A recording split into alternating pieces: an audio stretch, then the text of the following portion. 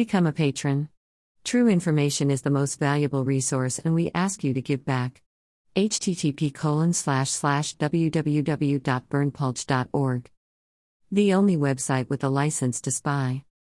During the First World War, different countries used spies and espionage to gain the upper hand on their enemies. One of the most famous spies of World War I was Mata Hari, an exotic dancer who made a name for herself in Paris. She became famous across the world for her work, and thousands would flock to see her dance in shows. Mata Hari had a difficult earlier life, but her fame was almost overnight. However, as her career came to an end, she was approached by first the French to spy, however ended up becoming a spy for the Germans.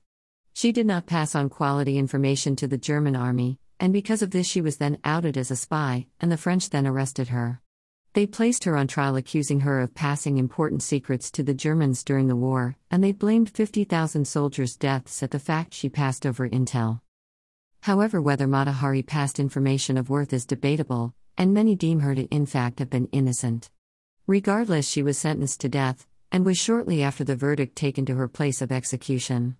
She faced a firing squad made up of French soldiers and officers who were armed with rifles. As they aimed their guns at Mata Hari, she allegedly blew them a kiss before she was shot dead.